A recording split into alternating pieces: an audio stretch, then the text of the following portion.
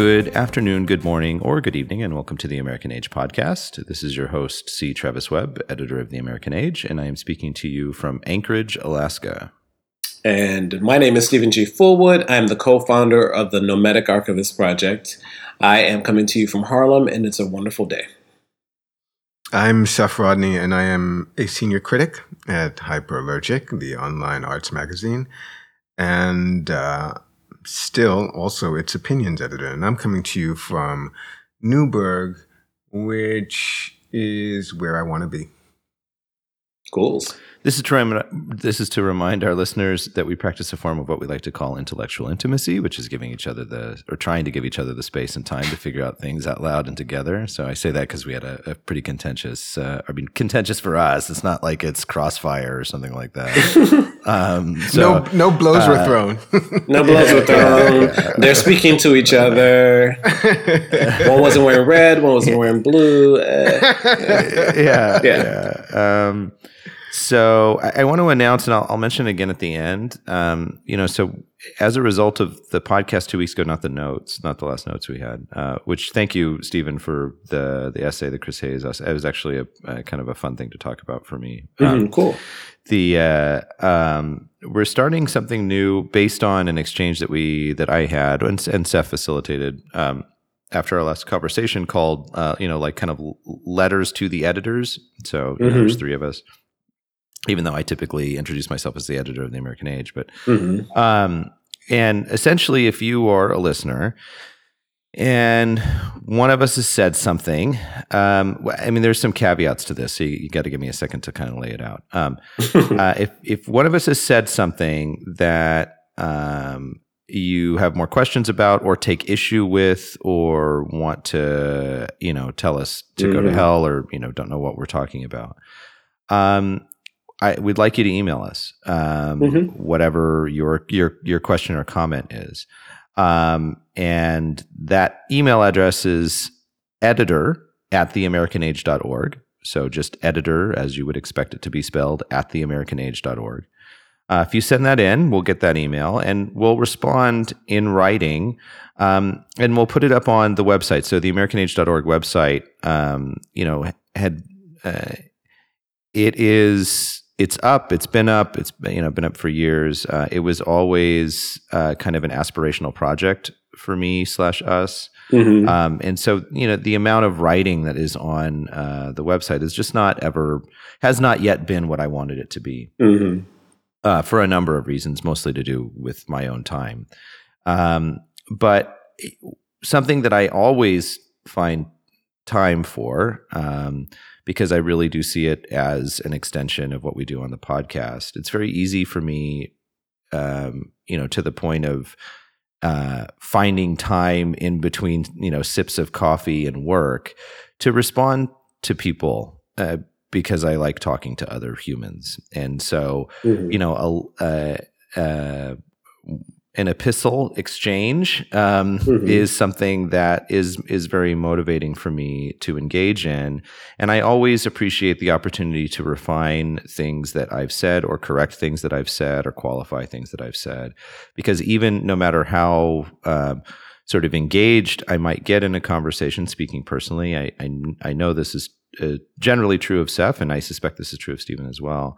Any position I take is always meant to be provisional, based on additional thinking and evidence, because, there's all kinds of shit I don't know, like almost everything. So meaning like almost everything I don't know. So the sliver of what I know is very narrow. So anyway, this is an extension of that. I don't want to go on too long about it, but send an email in. So here's the thing that's the qualification. If your question is specifically for Seth, as you hear every week in the podcast, Seth's job is writing a lot. And so it is less likely, I'm not going to say it's not going to happen, but it's far less likely that you will get a response from him, because he literally just does not have the time to write a response. So it is most likely that you would get a response from me, because I can build my days in that way. And I know, Stephen, you expressed an interest in doing the same. Is that correct? Yeah. Yeah, that's fine. Yeah. So basically in descending order of likelihood, if your question is directed at me or it's general and I can answer it, I'll be able to do that. Next up would be Stephen. But if you really have a burning question for Seth, which I understand, it's just less likely that we'll be able to take that message and put a response together. So the deal is this, though: if you send it in, it goes up on the website. Now, if you want it to be anonymized, we're happy to do that, and no need to include your name if you don't want to include your name. And we would only do light edits, basically for if there's a grammar issue, I don't really care. More just to impede comprehension. If it impedes comprehension, I care. I'm sorry, I care. Okay, so I'm saying I don't care for the reception of the email. Like I don't want people to feel like they have to, like I'm grading their submission. It's just not. I very happily don't have to grade papers anymore. So what I'm saying is that we will lightly edit your submission for grammar, and in particular if it impedes comprehension. Right. The additional piece is that if you want the last word, so if you write something in and then we register a response and that will be sent to you. If you would like to respond to our response, we'll give you the last word on the issue, so you can have the space to put it up. So, of course, there are going to be all kinds of other guidelines and provisos that I have not enumerated here. You can't write us, 4,000 words and expect. I mean, it's just not, not that I don't want to read it. It's just, there's a time issue. So just kind of think about it like an email. Like, when you open an email, you go like, oh, okay, that's an email I can read. And you're like, holy shit, I don't have time to read this right now. Like, I don't know when I can get this. So don't fall into the holy shit, I don't have time to read this category with the email. Right. And we won't do this, and we will do the same with the response. So, if you can just kind of rely on that. Stephen, Steph, anything you can think to add to what I said? No, I think you've covered it, and that, as issues arise, if they arise, then we'll address them. And I do want to say to listeners that even though I am as busy as Travis has described, that I really will make an effort to respond to anyone who does write me with a specific question.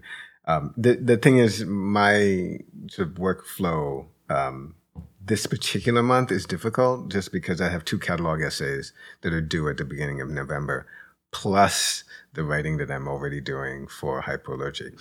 So it's just this particular month I'm kind of slammed, but things should free up for me in November and December.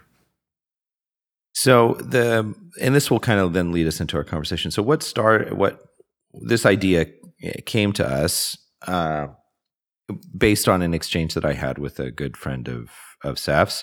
I'm not going to use his last name just because I didn't ask his permission first, but Glenn. So Glenn very cordially asked Seth, what the fuck was Travis talking about with expertise and vaccines? So he was much nicer about it than I just characterized, but and more nuanced about it too. I'm just having some fun with it. So Seth forwarded this on to me. This is the second or third time something like this has happened in the history of the podcast. And as has happened before, I wrote a pretty long response, I don't know, maybe 700-800 words, something like that.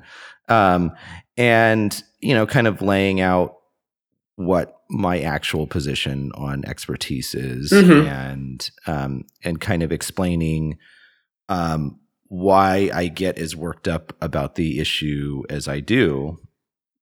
And I asked Glenn if I could publish that exchange and offered to give him the last word. And he said he didn't want the last word, but he did have a couple of worthwhile responses that I'm going to include. Cool. So, and we thought, that, I don't know that any of you guys will, there's a couple thousand of you. I don't know that any of you will take us up on this, but I hope you do, because I'm very happy to engage in that way, because there are just things, just like speech can do things that writing can't do, like, oh, I fucked up, I'm sorry, I didn't mean that, I'm sorry, that's not what I was trying to say. You can do that when you're talking to someone. Like, oh shit, I didn't mean to hurt your feelings, I'm really sorry. You can't do that, like on and Facebook and Twitter and like you can't. Writing cannot be. I'm sorry, Stephen, you're about to say something. No, just thinking about what you said. Tone, intention, humor, satire. There are whole things that could be lost because of the way that we read things or how we write things. There's just a lot to be missed. When you speak with someone, there's just so much more, I think, comprehension because there's body language, there is sound, there is, I don't know about that, emphasis. And so, yeah, I agree with you. I think that I love both forms, but I definitely try to be clearer in my writing when I can, Mm-hmm. Yeah. Yeah, they're just different. Like I can, so I can qualify things and make asides and have a moment to put a sentence together in a way that, you don't necessarily in conversation. So I hope you take us up on it and suggest topics if you like. It's really kind of a way to engage with more because we really do appreciate people's time. So yeah. Anything that you guys want to add to that before we kind of move back into expertise? No, I don't think so. Not this moment. Covered it. Yeah. So I know that Steph and I could probably go back and forth a little bit more on it, but we're going to try and push the conversation in a slightly different direction. Coming out of the expertise thing, towards the end of our conversation, I had it was meant to be a challenge. Who do you listen to that? And I don't mean like you love or you champion or you go to their concert or something like that, but who do you listen to in politics and in politically, intellectually, who do you take seriously? That your social group would look at you askance and would give you a double take if you, I don't just mean if you admitted it, like, quietly over a glass of wine in that like, oh my God, you do that too kind of way. Because of course, if you're with someone intimate, you get the space to do that. But I suspect that progressives, liberals, people with whom I identify with have become as a group of people have become much meaner and less tolerant than I have known them to be in my history of affiliation with that group. And so, this was kind of an area where I wanted to push on this. I mean, I've watched people be ostracized. Glenn Greenwald, for example, is this is the guy that, sort of single-handedly brought forward the Snowden papers and revealed the extent of the surveillance state. And has been on the little guy side of nearly every. Now he may be a dick. I don't know him, right? But that's neither here nor there. What major cultural mover, male or female, isn't a dick? Like you can find them. Brian Stevenson, but whom? Brian Stevenson. Oh, okay. It's not a dick. So okay. So you just asked a question, so I'm just answering it. It's cool. No. I said, but no. Fair enough. I'm not saying you can't find an example. I'm saying that is not the norm. Yeah. It takes a tremendous amount of like aggressive, assertive, kind of taking the kneecaps out approach to your job to reach that level in a lot of cases. Not in all, but in a lot of cases. It's just not disqualifying as far as I'm concerned. So Matt Taibbi, Glenn Greenwald, these are people who have been banished. They are just, they are cast out into the wilderness, which is, from my mind, I think is absolutely ridiculous. It's an indefensible position if you are committed to ideas and principles. So, I mean, Jeffrey Toobin is fucking back on CNN, and that dude spanked it on a Zoom call, like with his New Yorker colleagues. Yes, but more than that, so Jeffrey Toobin gets to come back in. But wait. But Glenn Greenwald and Matt Taibbi are out. Wait. More than that, Jeffrey Toobin apparently seduced the daughter of a colleague of his, and I think she was. No, she may not have been a teenager at the time, but she was like, in her early 20s, perhaps. I mean, you do something like that. How do you, I don't understand how you come back. I don't know. I don't understand how you get in the door. Well, you do, apparently. Yeah, I mean, Yeah. Chris Cuomo. Like, I mean, look, we don't have to go in that direction of it. So my question to both of you is, and I don't want it like a Justin Amash like character. Like you don't. From my point of view, it's disqualifying to pick people who are peripherally accepted by the in group. So anyone like, well, I really can't stand Mitt Romney, but he did vote to impeach Trump, so he's a little bit more human. So like these are peripheral associations. I mean, who is someone that you not like necessarily, but that you engage with and you take seriously? Take seriously? Would look at you and go like, I don't mean agree with, right? You don't have to agree with someone to take them seriously. Well, so for example, I take, and I think we talked about him on the podcast. Maybe we haven't, but I've definitely written about him. Is Stanley Crouch, who recently passed away. He was an art jazz critic. For those he was not a nice guy. Not a nice guy at all. And so he was an American poet, music, and cultural critic, a syndicated columnist, novelist, and biographer. And I recall reading some of his work in the Village Voice when I was living in Toledo at the time, which is the early 90s. And so my friends would send me stuff where they'd say, look at your boy now. And so I remember running across a book called Notes of a Hanging Judge. And Notes of a Hanging Judge was in a compilation of his essays and stuff that he had done over the years. Take him seriously, yes, because I thought he was a good writer. But I felt my friend had the best response to him. She goes, I don't know why you read him. She goes, it's like he has the ingredients for a pie and he comes out with the cake every time. And my thing was, he called Toni Morrison's book, Beloved, a novel, a Holocaust novel in blackface. Wow. And it's an eviscerating look at Beloved, but it's also just tone deaf. I think he, over the years, I've gotten a sense that he just wanted to hurt her. I never got that any of his criticism really landed with me, but I'm interested in that kind of figure. Like Armand White, he's yet another person that's over to the side in terms of entertainment and criticism. I don't think he likes anything, but he's a curmudgeon for sure. But there are times when both of these men can be insightful in their vision. But then there are moments where, like I said, I've only had a couple times where people are like, you listen to him, But initially I was going to say Mark Fisher, the English theorist who hung himself in 2017, and his idea of capitalism realism. Because as I share the ideas of Mark with people are like, I don't know what you mean. The idea is Zizek? Is it Zizek? Slavoj Zizek. Yeah. And another guy, there's this quote attributed to them that Mark talks about, which is people can imagine an end to the world rather than an end to capitalism. And it's the idea that there's no other system on earth that would work. And so Mark is criticizing capitalism throughout, and I'll read something to friends and they're like, it doesn't. A couple of my friends are interested, but for me, even my own criticism of Mark Fisher is the idea that we're on this path and there's no deviation. Even he says, of course there's a way, if you're able to identify something, or different ways to approach changing it and all of that. So but these aren't two people. Can you quickly gloss the Mark Fisher argument that you think is sort of disqualifying? I assume something the totalizing nature of capitalism and the inability to. I don't want to preface it. So please go ahead and let's see. And gloss.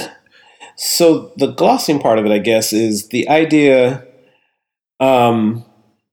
that there's no way to pull apart capitalism and show it for what it is in the way that it seems to inhabit everything that we do or inform everything we do. Say, for example, punk, right? The punk movement. So in one of the interviews I read with him, he said that there was this really big thing in London recently, I think it's 2010s, where there were harsher penalties for people who were squatting rather than, and he said no one really paid attention to this. And he was like, well, and he brought me to the mindset where if you have people who don't have to work a 9 to 5 all the time, maybe their creativity would look different. And it would have a more incisive, and in some cases, really piercing look at the system itself because you were marginalized by it, right? And I can't think of a cultural movement right now that's into that.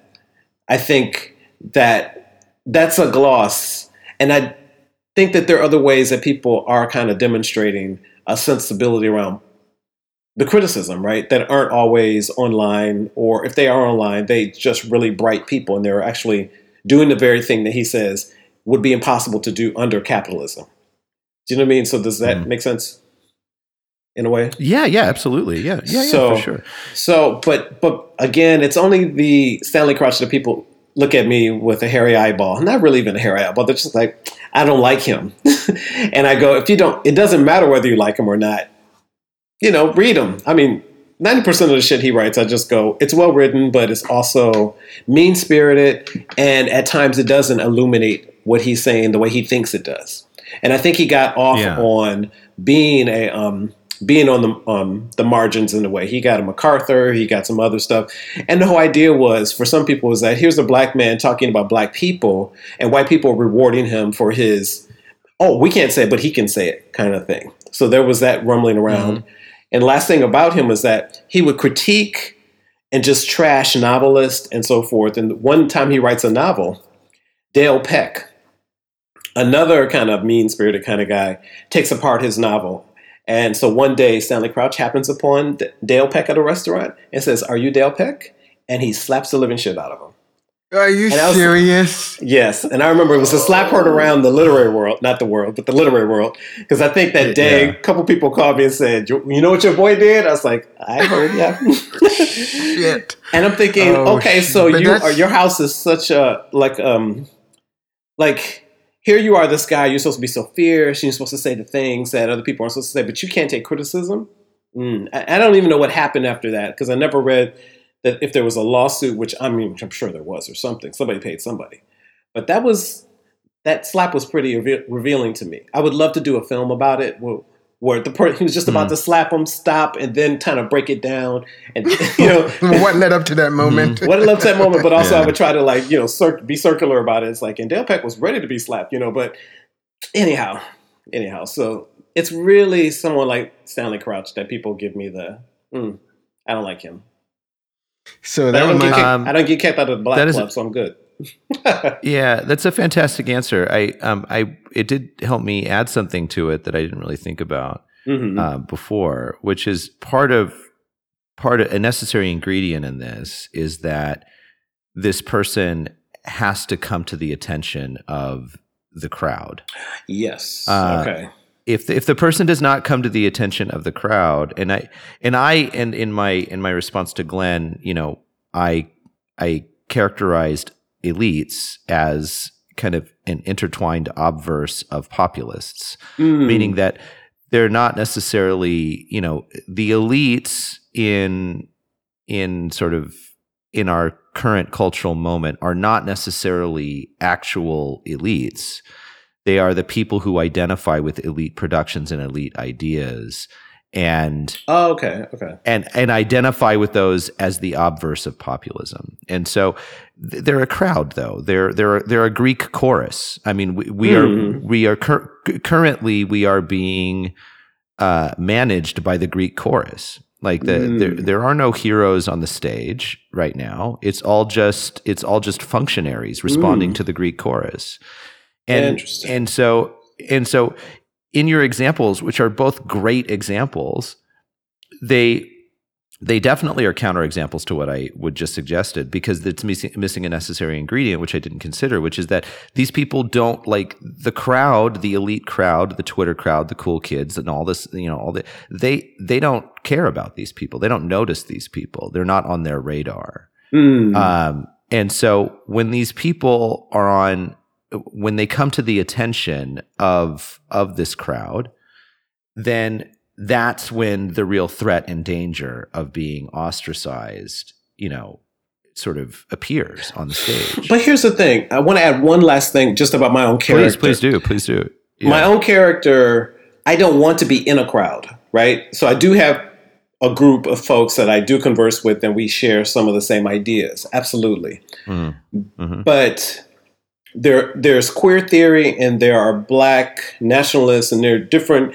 aspects of my what do you call it, my social identity, people I have no connection with in terms of the work that they're advocating or how they're advocating for it. Mm-hmm. I'm a male, but I'm not super masculine. I am a queer man, but I'm not trying to be with any social organization that is their one focus is equality, marriage equality.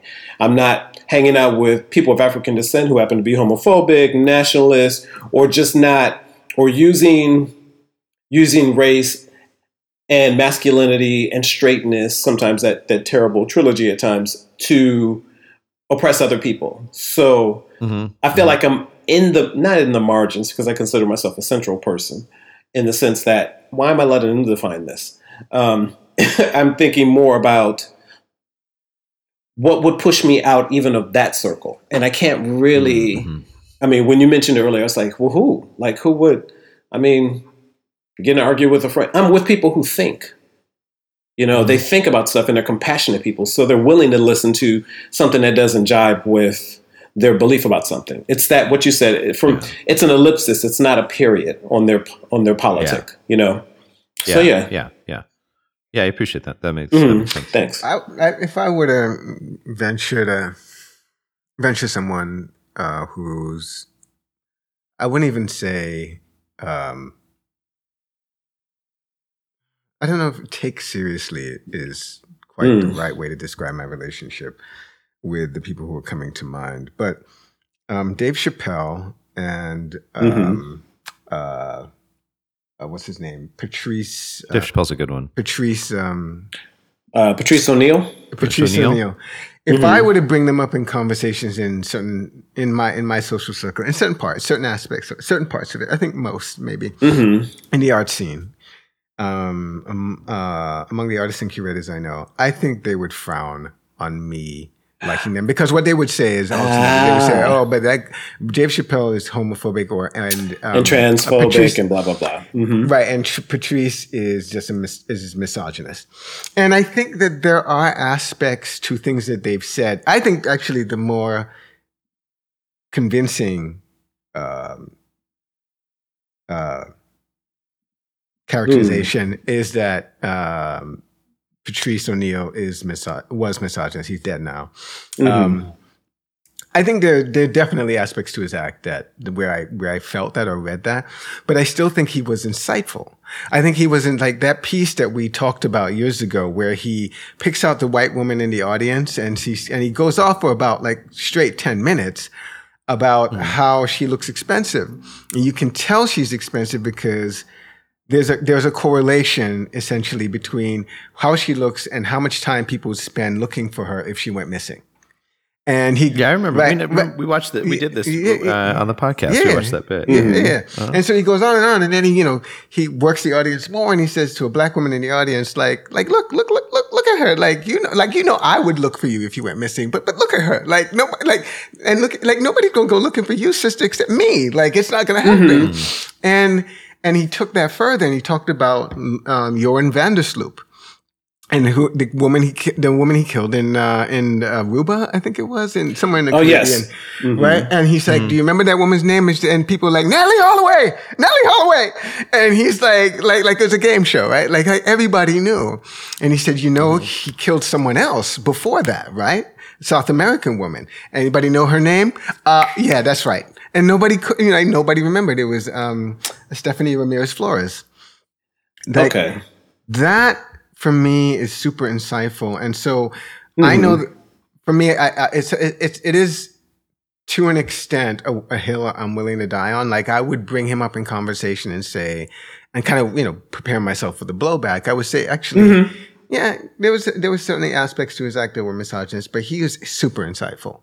But that, and Dave Chappelle similarly, because some of the things he said about people in the trans community not liking him, and the way he's responded to them has made him more liked by them, or maybe even hated. I still find him to be among the cultural voices who give us.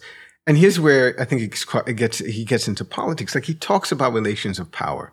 He talks about how we relate to each other, the kinds of assumptions we make, the tacit expectations and assumptions, and he's able to like call those things out.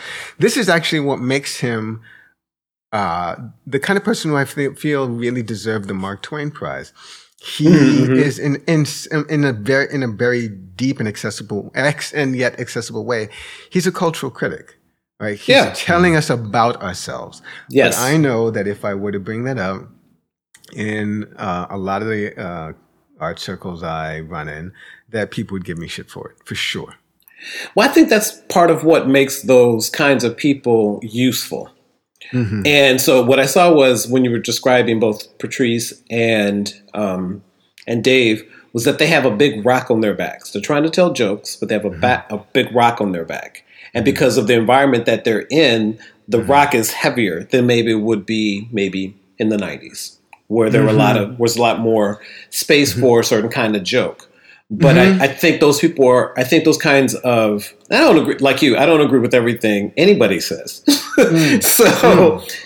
But the thing is, if I read articles about this before, and I think you have too, Travis, and possibly you, Seth, the death of satire, or the death of, like, is the person racist that's telling the joke, or are they trying to expose racism? And I think that the lack of interest in hearing but what the differences are, or just having that sensibility, gets on my nerves, because there are some jokes that are just hilarious, and I know that they're not misogynistic. I know that, but I feel like these are easy targets, comedians, for sure. And they have the hardest job because they have to make us laugh and they have to stay on point, and and I just love the ones that are coloring in outside of the lines and they're just trying to bring about something that, we could tell the truth with a comedian to some degree. Obviously, whose truth? But there's something there that it's not supposed to make you comfortable. Good. That's right. Yeah. That's exactly right. It's exactly right. So yeah. I obviously same page with all of the sort of the shrinking horizon of what comedians are able to do, or the size of the rock, as you put it, for sure. So Seth, I know that you, or at least you used to think he was funny. Would you bring up Louis C.K. in your social circle? Yeah. I mean, well, I have less allegiance to him because. But this is an edgier person Is it what he did though versus what he's saying though? Right, it's what he did, and I think he wasn't canceled for what he says. Right, exactly. So I'm also going to say it's because of his color. There is space in elite social circles to give more latitude to non-white males that step out of line. I mean, that's it. It's abundantly clear in the way that these cycles move. Okay, and that's fine. So Travis, I'm not saying no. I'm not making a persecution argument or anything like that. I'm just saying. Come on, I know that you're explaining, but it's like, no, just say what you're doing. We got this. Travis, just give us a practical example. So, black man stepped out of line. He wasn't treated as harshly. Well, I think in my estimation of what I see people saying on social media, and I don't have the exact pulse, but I think that Dave Chappelle has been treated less harshly than Louis C.K. And okay, so maybe the judgment is, well, Louis C.K. did this awful thing with these comedians or whatever. I have a counterexample to my own point, actually, I love which that. Which would be Aziz Ansari. Oh yeah, he was canceled, dude. Yeah, so Aziz Ansari might be a counterexample to my point. So I might be wrong. I mean, he claims. I was curious about it because I haven't quite made it through the third season of Master of None, but it's really good, and it kind of goes in an entirely different direction. But he directed that. I don't know if he directed all the episodes in that season, but he was involved. Certainly, it was a creative project for him. And he claims that it was, of course, his choice. I don't know that I believe that, but it's not as if he can't work, right? I mean, maybe he can't be the face on Master of None, which is itself its own indictment of this movement and a counterexample to what I first said. Agreed. But so I might retract actually my point. I don't know that that's actually true because I would say I'm struggling here because I think cocktail situation. I'm hanging out with a bunch of artists and curators, and someone brings up Louis C.K. I'm struggling to think, like, principally, I think I would want to say, actually, what he did wasn't that bad. Because honestly, it actually wasn't. Like, I agree. Like, he was in a hotel room. Like, it's ridiculous. It is creepy. It is. Yeah, it's dumb. totally inept and feckless and all this. Right, all of those things. But it's not like he assaulted anyone. It's not like he forced the women to stay and watch. Like, I know why you're hesitant here, but you weren't one of those women. And I continue to believe that I can't grade. It's hard to grade R. Kelly. Do you know what I mean? It's hard to grade these things. Yes, this person did this, so less should be done to this person because they didn't do something as egregious as this. But it wasn't sexual. But it wasn't a sexual assault, Stephen, was it? It wasn't a sexual assault.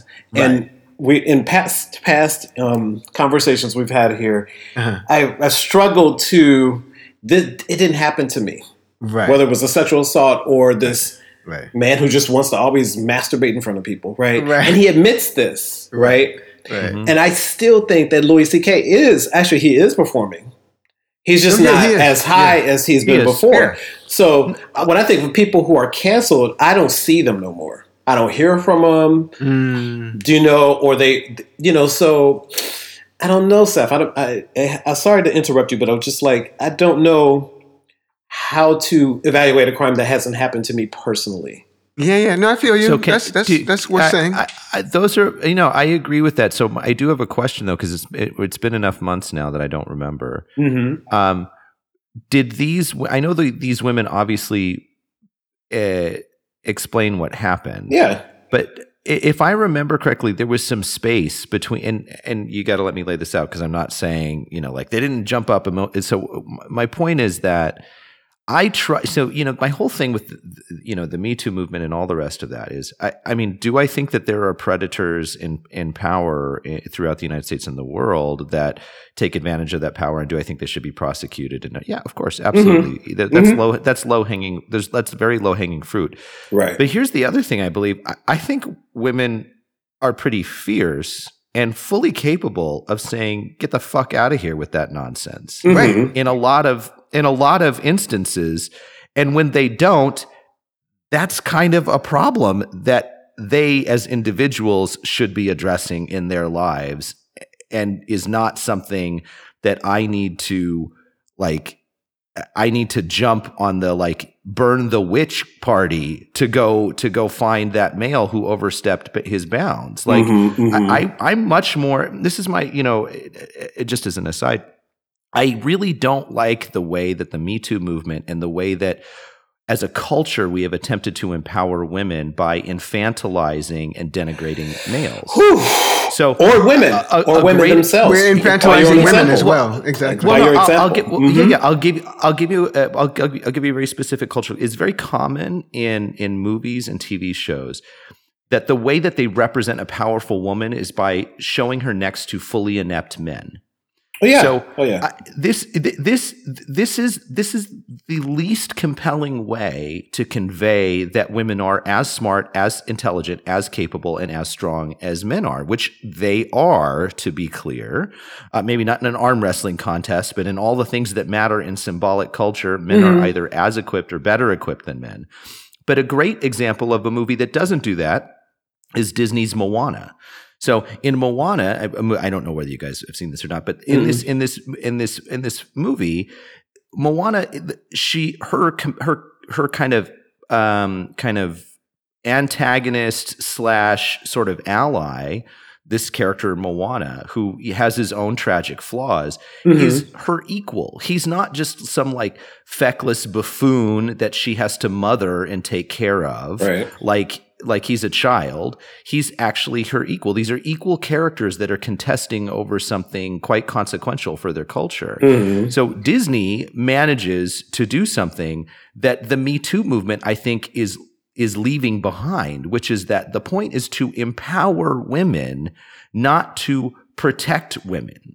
there's a difference. I mean, there's a very potent difference between the two. So I'm sorry. So I just want to point out that the podcast kind of has a lower ceiling today. We kind of got to get going. Time. Yeah. Okay. Yes. Thank you for joining us. Goodbye. But I want to end on a question I think we can pick up next time, which is, No. Steven gets to ask the question. You don't get to ask it. Yeah, sorry, buddy. You have to leave. The question is, go ahead. I'm sorry, Steph. It was too easy. To what extent do we how do we understand justice with regard to a person recognizing a person's agency in that moment when they are being exposed to something they don't like? Like how much emphasis do we put on their agency versus how much do we sort of put on the person who's seen as the predator? Like, is there a kind of balance that we strike in order to understand what needs to be just in that situation? Like, if the woman in the situation with Louis C.K. had like stood up and said, "You're a fucking asshole. I'm out of here. You gotta put that away and stop being a ridiculous man." Like, what kind of story would we have told if that had been the case? I guess what I'm asking is, in those situations, how much emphasis are we putting on the person standing up for themselves? And is it a kind of, what's the word I'm looking for? Is there a kind of proportional de-emphasis of how predatory the other person is? So are they, you see what I'm saying? Like, my question is, like, I do, yeah. Like, how much emphasis are we putting on one versus the other? Now, if we make this person a monster, then do we have to conversely make that person like a helpless victim? Yeah. I mean, I know we have to go, and because I'm going to say something I would really like Stephen to have the last word. Is, if we think of culture, symbolic culture, as kind of the symbolic mother and father of what kind of rears us into our consciousness as adults, I would want that culture to produce a woman that does exactly what you just said, and not a culture that feels like it needs to send in a bunch of other men and women to kick the shit out of the guy that did that. Like, that's my version of a healthy culture. Is it's empowering women to do that and not grab the pitchforks. Like, that's not, that's disempowering. I think it's infantilizing. I'm sorry, but please. No, you said, yeah. So my answer is, watch a show called Kevin Can Fuck Himself. Then you'll kind of get a sense of, so just a very quick setup is that it's a show within a show. It's set up as a comedy where you have a husband who is a bit slovenly, still infantile, is playing games or whatnot, and his wife is a serious person. When it's on him, in his perspective, it's the comedy. When it's on her, it's a drama. Oh, wow. It changes tone and everything, and it answers some of those questions around agency that you guys are putting forth. Great. And then I'll have other examples, but we can pick it up at another time. Okay, so let's watch. Let's watch. Kevin Can Fuck Himself. Kevin Can Fuck Himself. Okay, that's our homework. Okay, all right, that's good. All right, good people. Okay, later. Great conversation. Thanks, guys. Bye.